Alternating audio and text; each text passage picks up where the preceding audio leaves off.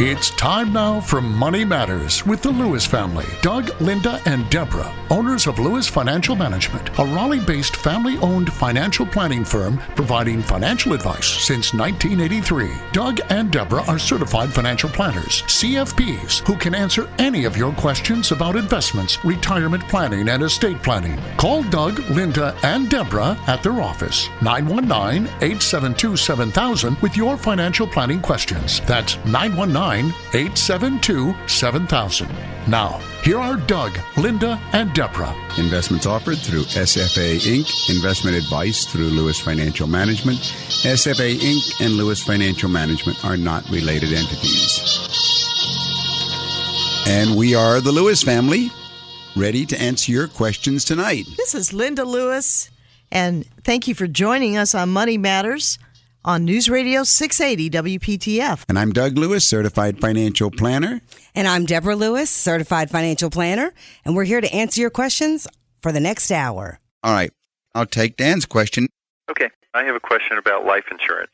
I'm in the process of looking at life insurance as we speak. And I'm 33 years old, have a wife with 3 kids, and am looking at the options between term versus whole life versus adjustable life or variable life policies.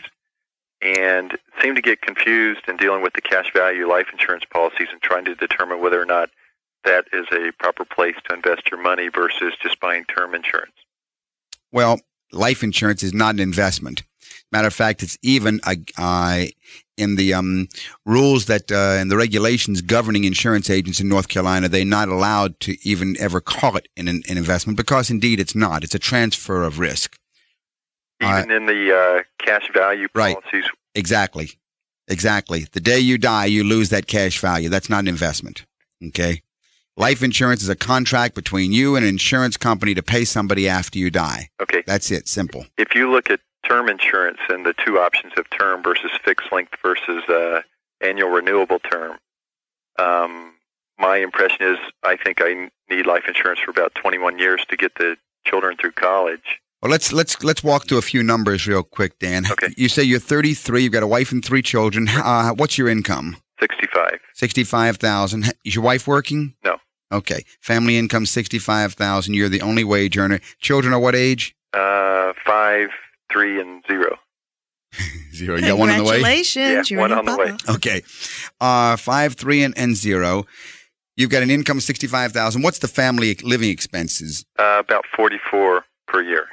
About 44,000 a year. So if you were to die tomorrow, your wife would need to come up with about 44,000 a year of expenses minus the portion that you were responsible for, like the food and groceries or your portion and so on. Right.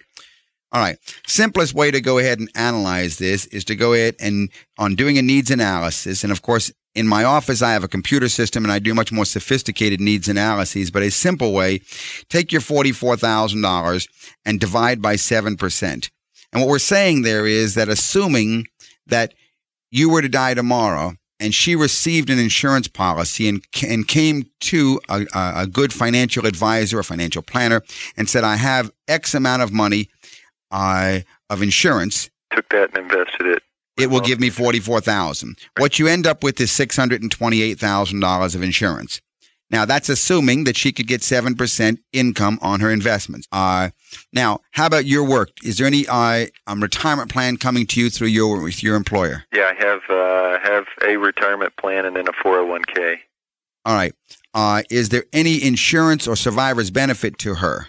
Nominal amount. All right. So on your retirement plan. Now, on the retirement plan, she has some survivor's benefits, but it's a typical pension plan. I don't know if that would start paying until, does she have to get to age 55 and a half or whatever to start collecting on those? In some of them, no. Sometimes there's a survivor's benefit which kicks in immediately. Call me, Deborah Lewis, certified financial planner at Lewis Financial Management.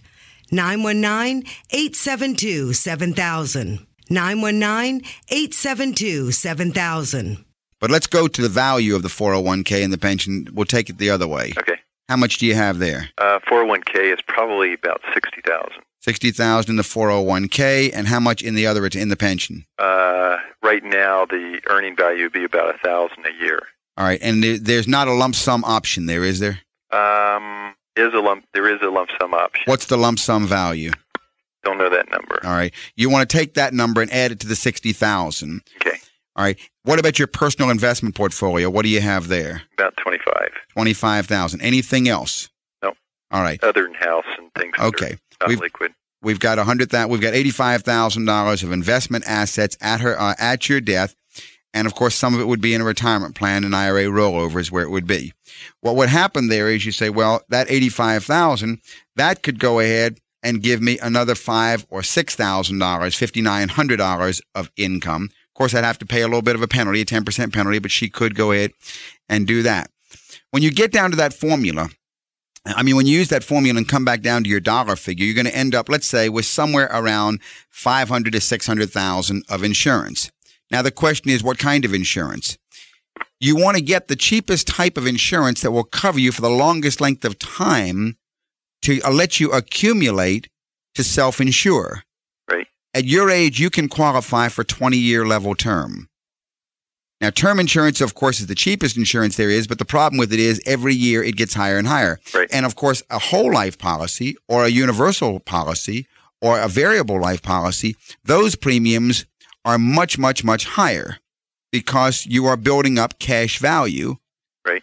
Well, the term insurance is the cheapest and the best for you, except for the fact it gets higher. And if they made an animal, which they do, called level term, which builds up no cash value at all, then that's the best of both worlds, assuming you'll be able to accumulate enough to be self-insured in that period of time.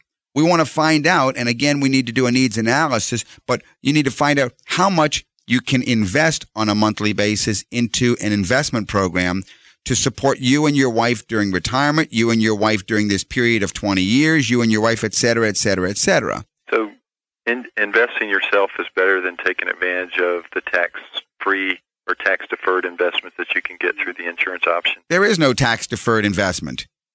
That's all a hype. It's like putting money in a bank account Right. and then paying the bank every month to give you the right later on to borrow from yourself.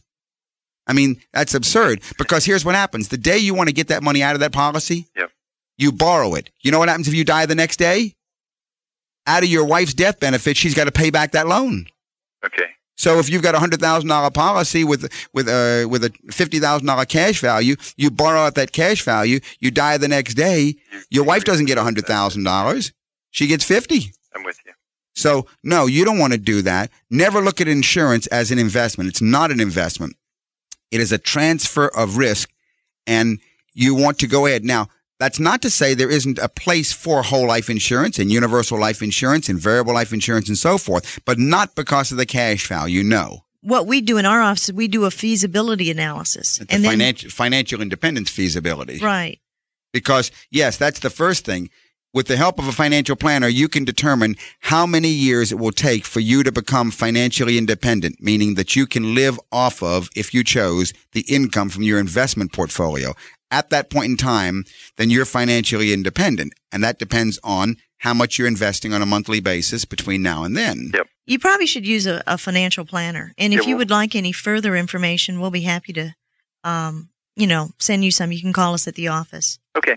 That number is 872-7000, and that's in the Raleigh area. Okay. Well, thanks for the information. All right. Bye-bye. Thank you, Dan. Well, we have, of course, everybody knows who baby boomers are. Yes. And a lot of our listeners are baby boomers. Yes. But there is an interesting letter that I saw in print, a letter to the echo boomers. Now, who are the echo boomers? Well, the echo boomers, those are the children of the baby boomers. All right, so I'm guessing they're what, 19 to 35, 36, something 19 like that? to 38. Okay. If you're listening out there and you are an echo boomer, this was an interesting letter that was in print because it pointed to a recent study that showed that U.S. adults who are under 35 spend, in an aggregate, 2% more than what they earn.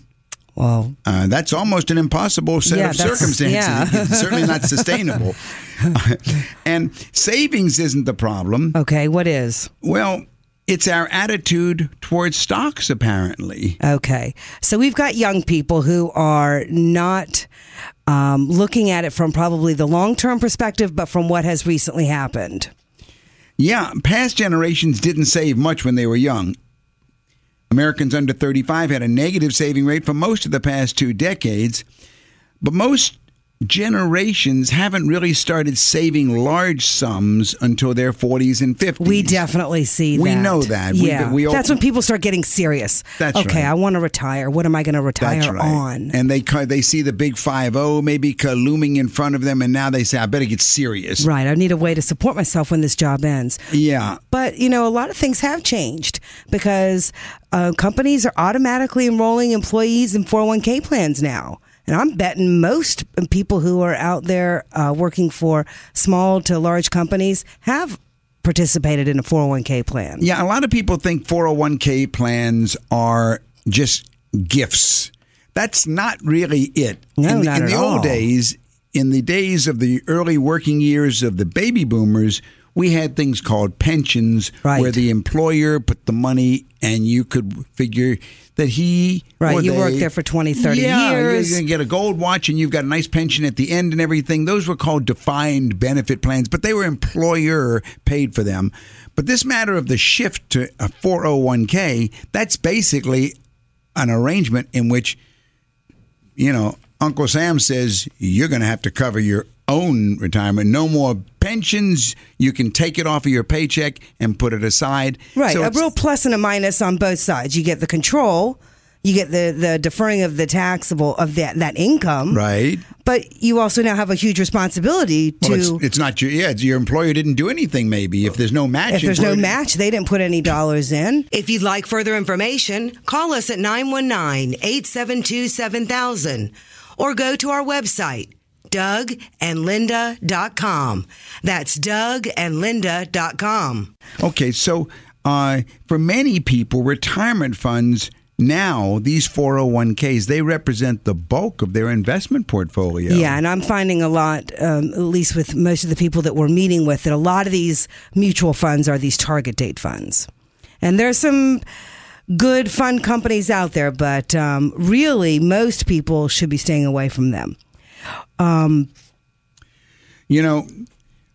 they invested on their own, they put 59% of their assets in cash, bonds, and 28% only in stock. That's what this survey showed. But this is directly counter to traditional long-term investment allocation advice, which is that the younger investors could take more risk, and therefore they should be having more put into stock or stock mutual funds and so forth, because they wouldn't need the money for so long. That's sort of sad to see what they're doing. Well, I think that's the focus of a lot of what's being written today, is that if you've just been basing your experience of investing over the past, let's say, 10 years, you haven't seen a long enough time frame to see that stocks are absolutely where you should be. We have had the joy of watching so many middle-class folks become middle-class millionaires through the years. It's because they have had the magic of time. And that's really what it is, time. Compounds. Right. So if you're 19 to 38, you've got plenty of time in front of you. Even if you're 38, you've still got another 30 years if you are healthy, as you get closer to retiring. So you have plenty of time to make stocks work and them produce a nice income for you. This is Deborah Lewis. Call 919-872-7000 to set an appointment with me regarding your financial situation. Call me at 919-872-7000. John, this is Doug Lewis, Certified Financial Planner. How can I help you? Yeah, Doug, I have some land that's highly appreciated that we'll probably be selling in the next short time, year or so. And I wonder if you would discuss charitable remainder trust, the pros and cons of putting that land in something like that. I'll be happy to. Just give me a couple of the specifics. John, first of all, how old are you? I'm 59. 59 years old. And are you married or single? Married. Yes. Married. Do you have children? Yes, I do. 2 children. Approximately, what's the value of your estate? Well, the land that we'll be selling will be approximately $750,000. All right. The land itself is $750,000. By the way, is the land owned individually by you or jointly you and your wife or by a corporation? Jointly. All right. Jointly with rights of survivorship. What about the rest of your estate? What's the total of your combined estate? Well, we have some other land that we have a 1/3 interest in that we'll not be selling right now, but later on. our interest in that would be approximately $200,000. We have a house and lot that's probably another $200,000. All right. And of course, then now what about your investment portfolio and retirement plans? 0. All right. No personal investments, no retirement plans. None to speak of. Very low amount. All right. So we're looking at just about pretty close to $1.2 million in total estate before we do anything. Mm-hmm. Now, what's the basis? The basis for the listeners' edification, if you already know, John, the basis is what you paid originally for the land that you want to sell. Well, this came to me from my family as a gift, and it was in the family a long, long time, so it has a very low basis. All right. Now, again, for the edification of our listeners, you may already know this, John. If you received it through your family by inheritance, that's one basis. If you received it by gift, that's another basis. The part that we are selling was by gift. All right. That's the worst one. The remainder that we'll be selling later was inheritance. All right. The basis is what the original purchaser paid for it, and if it was given to you, then that basis carries over from the giver to you. I realize that. That's why I said about right. So you would say what we're talking about, maybe just a negligible amount, $10,000 or $20,000. It probably was worth $50 an acre at the time. And how many acres? 34. 34 acres. All right. So we have a very low basis. Have you made any improvements on the property at all? No. Okay. All right, so maybe we've got, let's say, $5,000 of basis, if you will, and $750,000 of value. So if you go ahead and you sold it for $750,000 and you had to subtract the $5,000, you'd end up with $745,000 of capital gain to report. So you'd have about $186,000 that you'd have to pay in taxes. You'd end up with about $564,000. That's choice number one. And of course, the purpose, since you have no investment portfolio, the purpose would be to go ahead and to move that into funds that would produce a retirement income for you and your wife. Is that correct? Correct. All right. So we can say in today's market at about a 7% current yield, you might end up with about $39,000 of income per year on that $564,000 portfolio after you'd paid the taxes. In comes the solution, the Charitable Remainder Unit Trust. Our number in Raleigh is 872-7000. That's USA 7000. Now, the Charitable Remainder Unit Trust is the most exciting and the most sophisticated, the most dynamic, and the most flexible financial planning tool available today. But it is fraught with a lot of caveats, so you really need to know how to do it right, or you don't end up with what you want. First of all, let's think of it conceptually, John. You can go ahead and establish a trust. The box. Right. It's like a box. That's right, Linda. It's just like a box. We set up a box. Okay. It's got nothing in it. It's just a piece of paper that says that such and such a trust is created. And then you write the instructions for John and his wife. Right. Yeah. We put a set of instructions in this box, in this trust that says the trustee, that's the one who runs this trust, will do the following things. Now we have to remember who are the entities involved here. First, we have the donor. Donor would be you and your wife. The donor is the one who gives something to this trust. All right, so you, the donor, are going to give the deed of this property to this trust. And there'll be a set of instructions that you put in this trust. The trust is also going to have a set of instructions that says after you and your wife die, what's left in this trust will go to some nonprofit organization. It could be the John and Nancy nonprofit foundation for the benefit of underprivileged children. It could be for the church. It could be any type of nonprofit, could be university and so forth.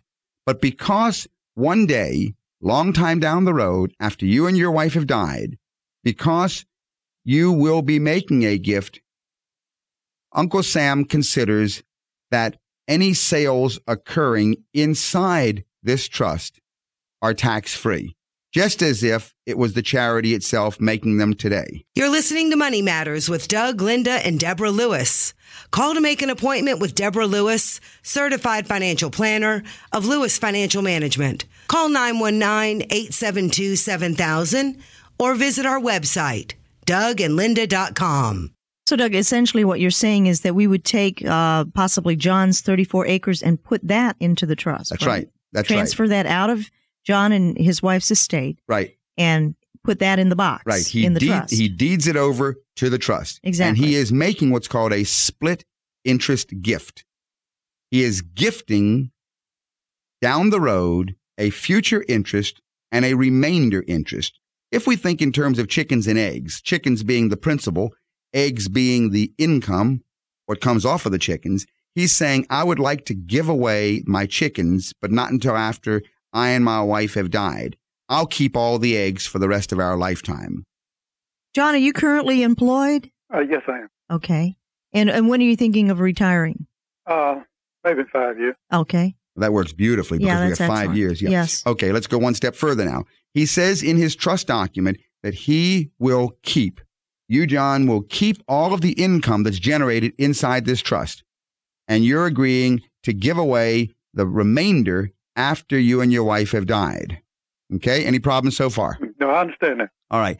Now, because it's a future interest going to a charitable institution, the entire land worth $750,000 inside the trust can be sold to your buyer for $750,000. Now we've got $750,000 of cash and no taxes to pay, and it's inside the trust. And we go ahead, even if we invest that at the same 7%, we've now got $53,000 a year income coming to you and your wife instead of $39,000 a year income doing it the other way. Now, the key is who runs the show? Who is the trustee? The trustee should be you. You want to make sure that you are the trustee.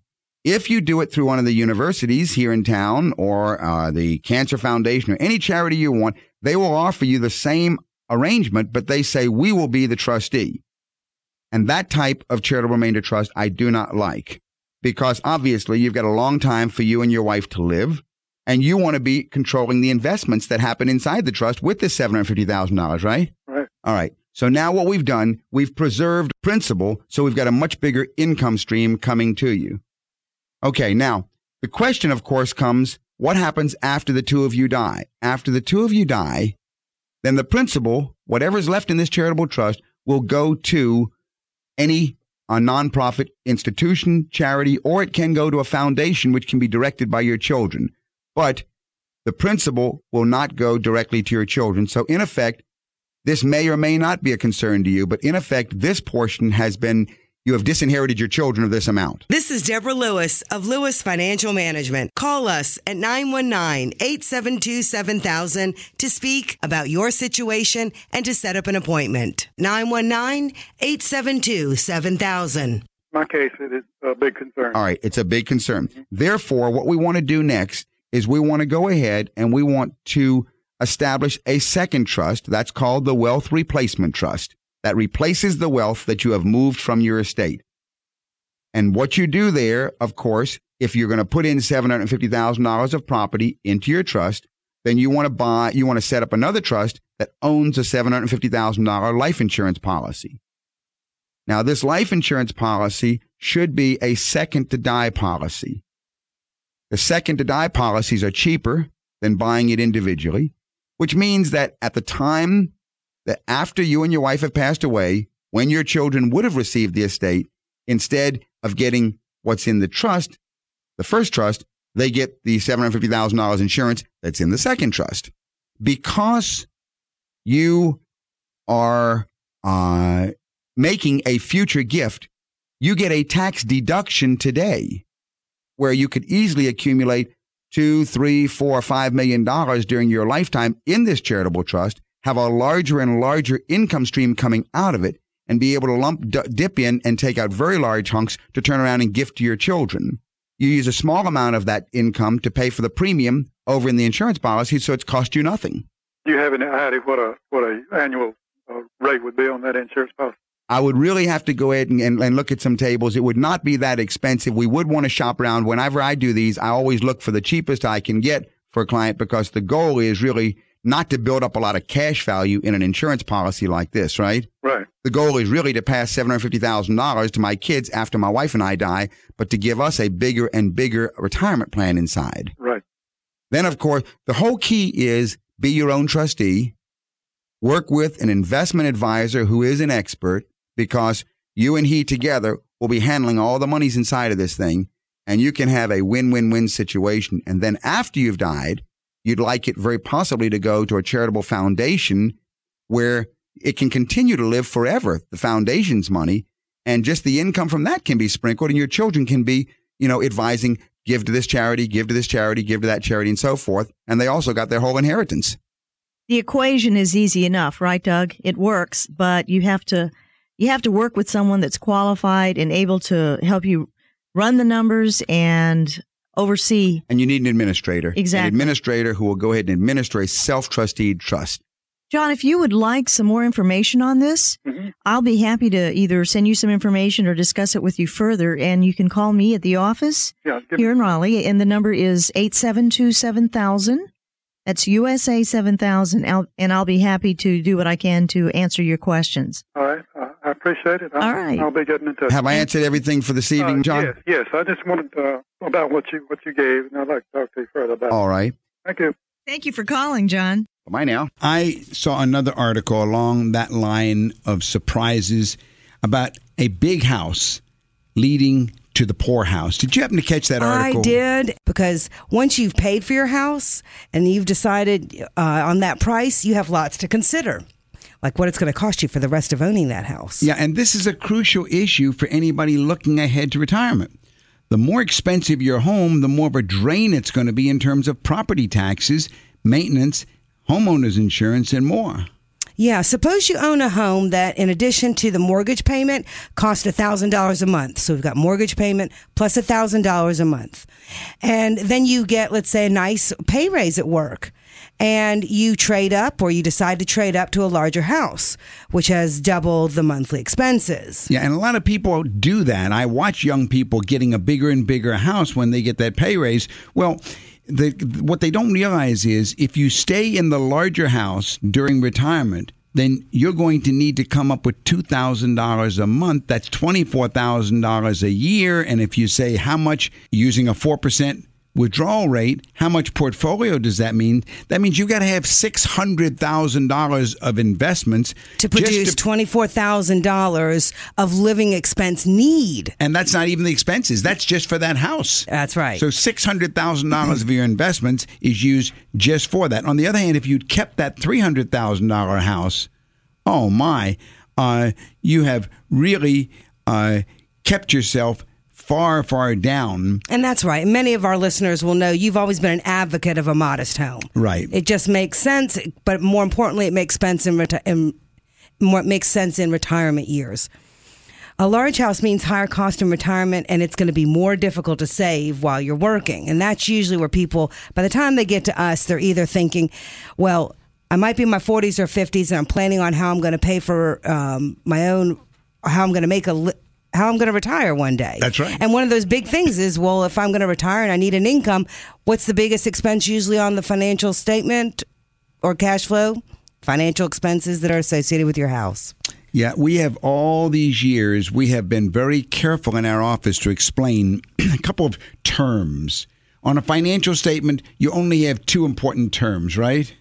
Assets and liabilities. And assets are things you own. And liabilities are? Owe. Assets are what you own and liabilities are what you owe. But then assets break into only two kinds of assets. Yeah, here we've got investment assets and we've got use assets. And a home, although that nice real estate broker who sold you the home might be calling it an investment, forget that. It is not an investment. Right. It is a use asset. That's right. An investment asset is something that you live off of. It produces income for you and so forth. Right. So this matter of a use asset is crucial in looking at the home.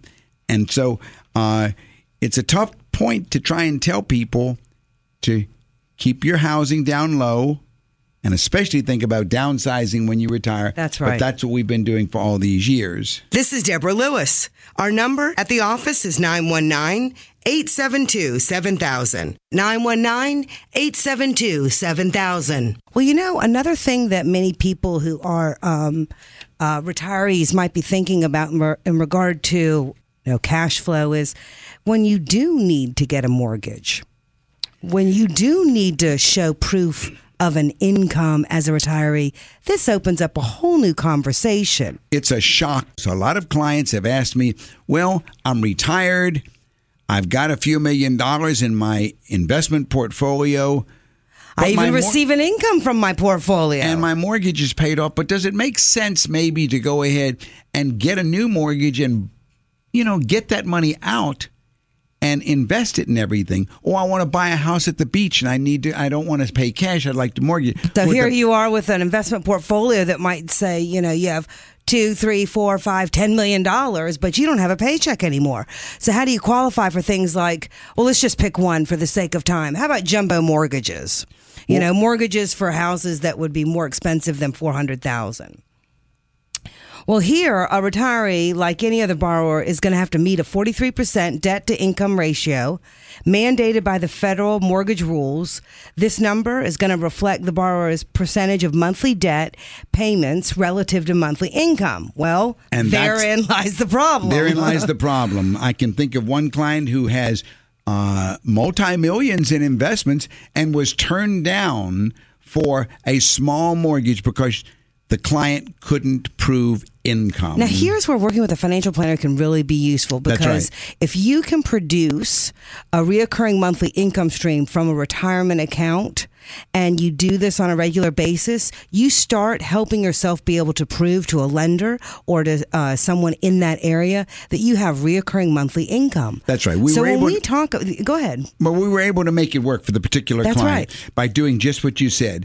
But no matter how much we talked to the bank and wrote letters and everything, the client didn't have income, just had wealth. And that's why I think the first step for any retiree or any person who's approaching retirement, they need a certified financial advisor, financial planner, because the advisor then can look at the whole overall financial picture and advise whether it's wise to pay cash, whether it's to borrow when buying this new home at the beach or the mountains, and so on.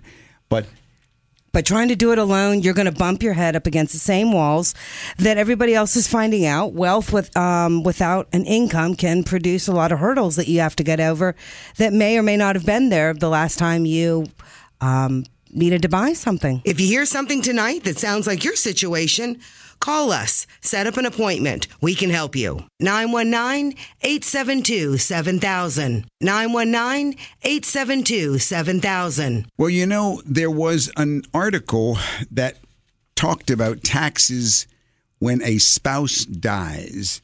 And this is something that a lot of people don't talk about, but it intrigued me because I know, having had so many situations in our office with clients who have lost a spouse, that planning for taxes when a spouse dies is not something that jumps right into the forefront. No, it's usually one of the last things. Yeah, it's tough enough when a spouse dies, but at tax time, the survivor should prepare for another blow, and that's a bigger tax tab known as the widow's penalty. Yeah, all of a sudden now you're one versus having been a twosome. Yes, to all of our listeners out there who have lost a spouse and you've gone through this devastating situation where you've lost your sweetheart, whether it's through health issues, accidents, or just age. But when you become a widow or widower, there's a penalty, right? A higher tax bite. That's exactly right, Linda. When a spouse dies, the survivor's income could drop somewhat, but the tax bracket thresholds for single filers are low relative to thresholds for joint filers. A single person goes into the tax brackets, the higher tax brackets, faster than a joint filer. And all of a sudden, it's easy to get an increase in taxes. Yeah, this is something people don't generally expect. So there's a tax hit on benefits. The widow's penalty has the most impact on retired taxpayers with modest incomes. After a spouse's death, there's a greater likelihood that a higher percentage of the survivor's Social Security benefits will be subject to tax. Yeah, because in some of our clients, we see that all of their Social Security, the majority of it is not taxed. But as soon as you move into another tax bracket, then you're subject to possibly paying tax on the Social Security also. All of this, of course, is what we do day in and day out in our office. That's right.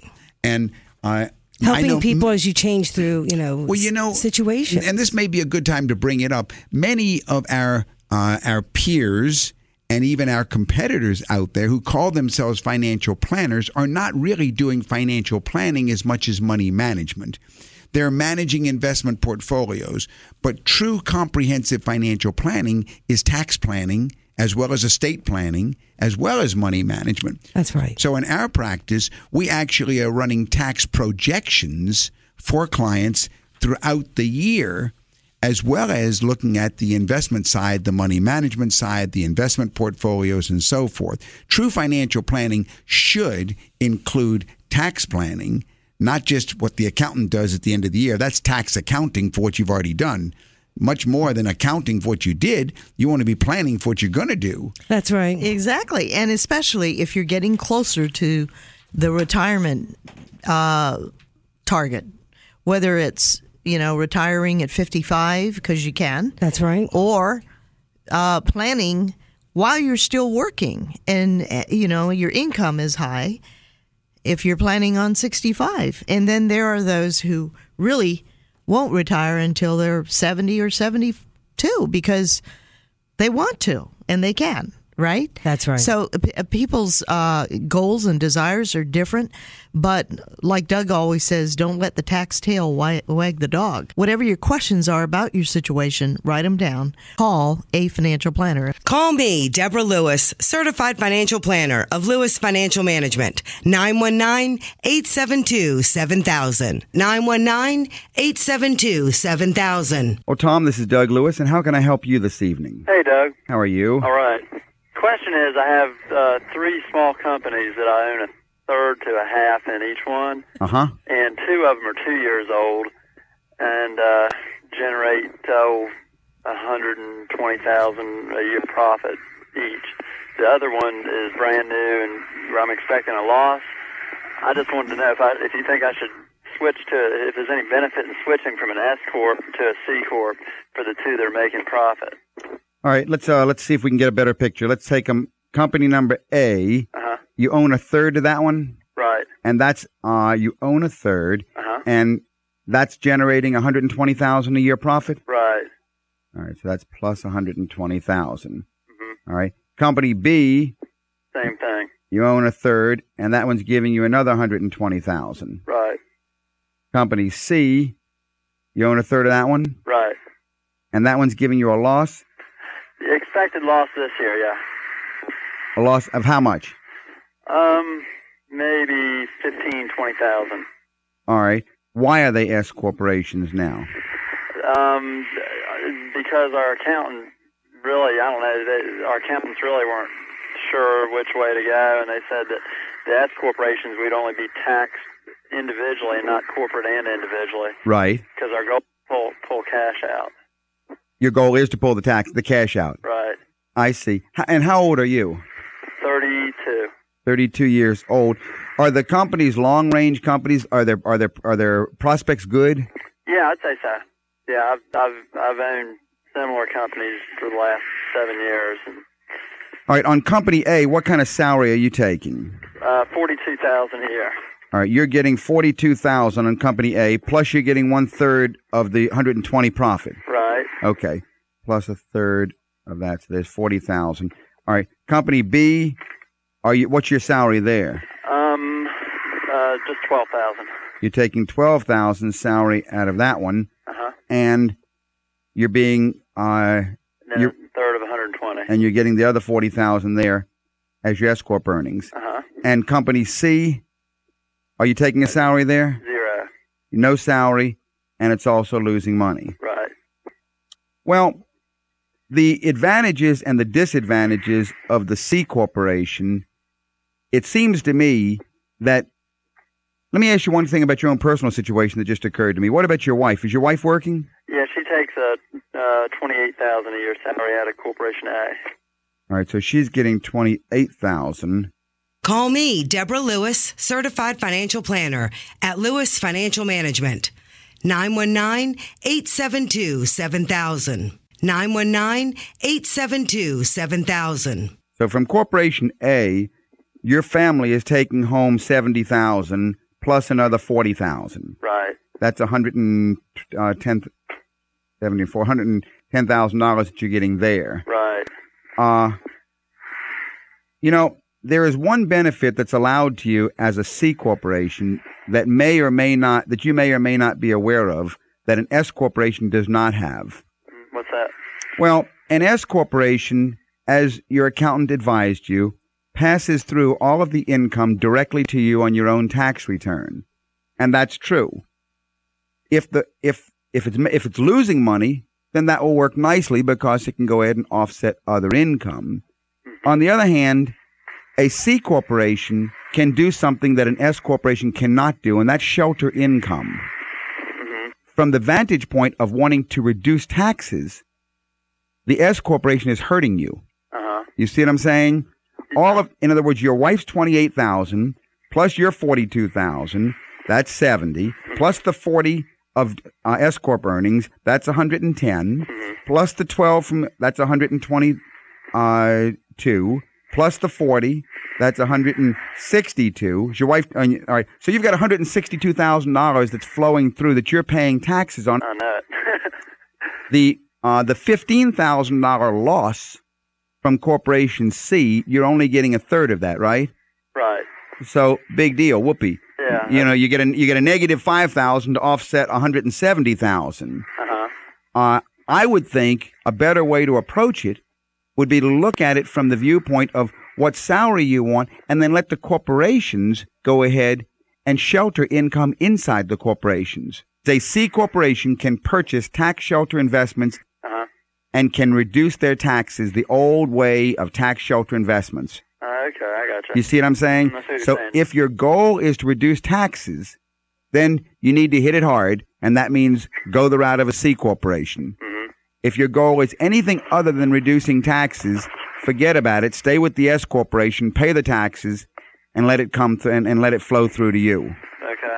Does that help? Yeah, it helps a lot. All right, well, I'm glad you called. And if you have any other questions, you want to go ahead and bring some material into the office, I can work some of the numbers on both sides for you. Our office number during the week is 872-7000. 872-7000. And Tom, it's probably important for you to write down some of these questions, correct? Because there's probably a number of questions on the corporation side, on the business side, how to, that you have, and then there may be some questions on your personal side, on the estate side, but on your personal side. But call the office at 872-7000 if you'd like, and we can provide more information. Good deal. I appreciate it. Thanks for calling, Tom. Bye-bye. Well, Doug, there are a lot of people out there who are wondering and writing in or asking us frequently, what are some simple tips or rules that help people who already have? Because we talk about people who have applied good principles and become middle-class millionaires. These are typically folks who end up in our office asking us questions and becoming longtime clients. And a lot of those people implemented a lot of good habits along the way. So I thought I would ask you tonight, what are some things that people can do to help themselves save and invest? Because so many people are living paycheck to paycheck, but we know discipline and consistency and just doing a few simple things will really help people out.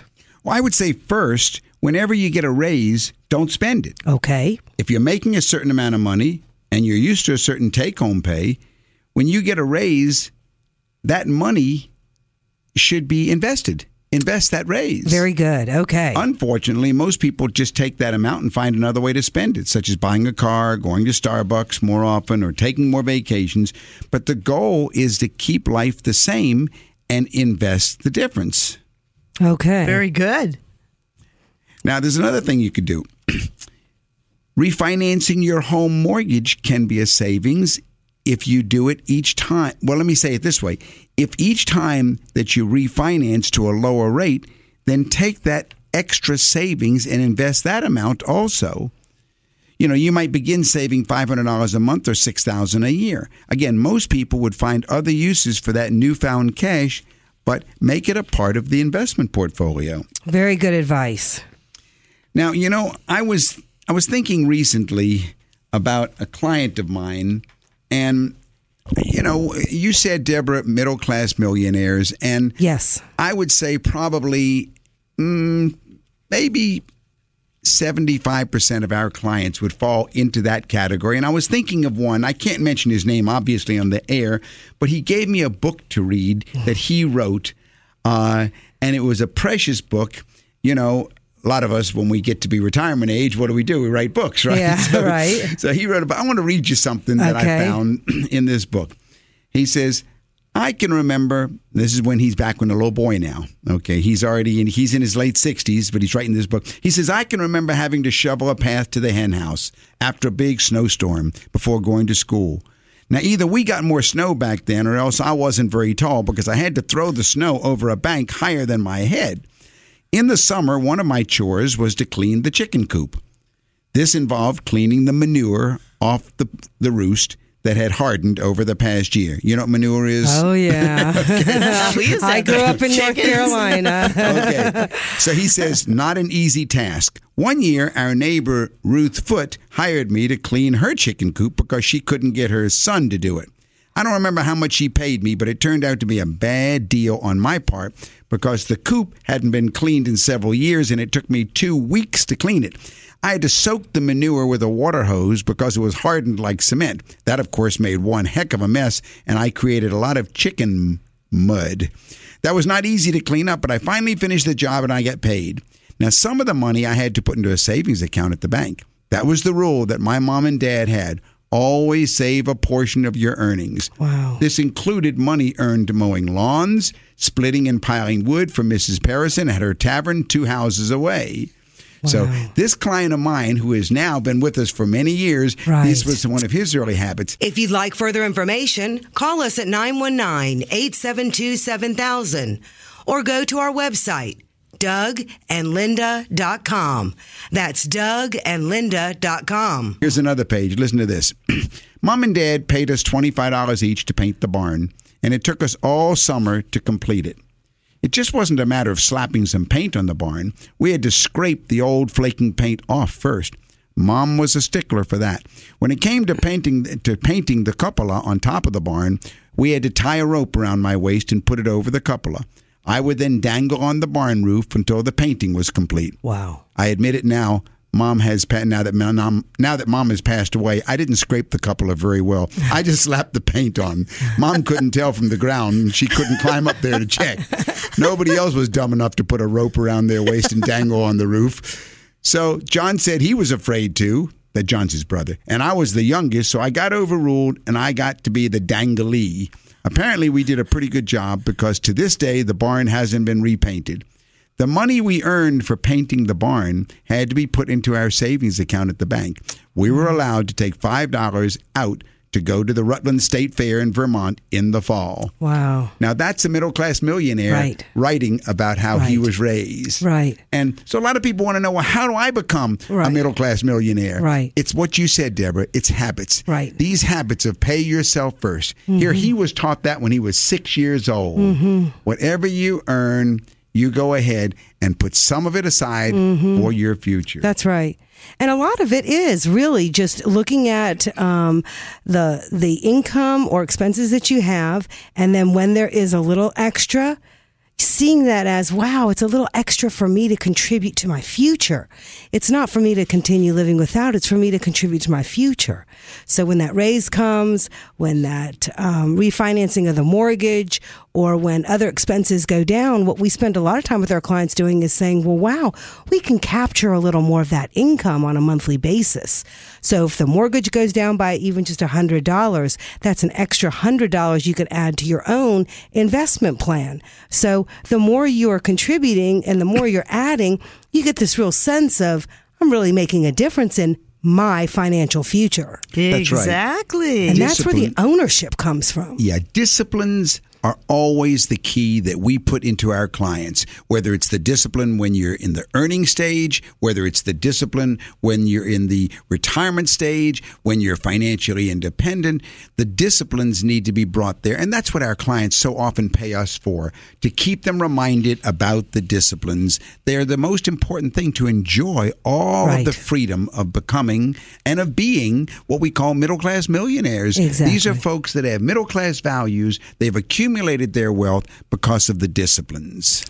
As you both were speaking, I was just reflecting that, habits will bring you a long way. And whereas people are so used in this day and time. When they have it, they spend it. And sometimes just waiting, delaying that gratification and being disciplined and having that habit of saving, something will happen in the future. But what's important is that if you're out there and you're listening this evening and you've had considerations about whether or not you need to do financial planning, put it on your checklist to call a financial planner, if not us, somebody else. But make it a priority to address your financial planning questions. That's right. Develop a plan. Make something happen. It's the actions that make you look back and feel so good. This is Deborah Lewis, certified financial planner at Lewis Financial Management. Our number at the office is 919-872-7000. Call me at 919-872-7000. Let's take Mary's call.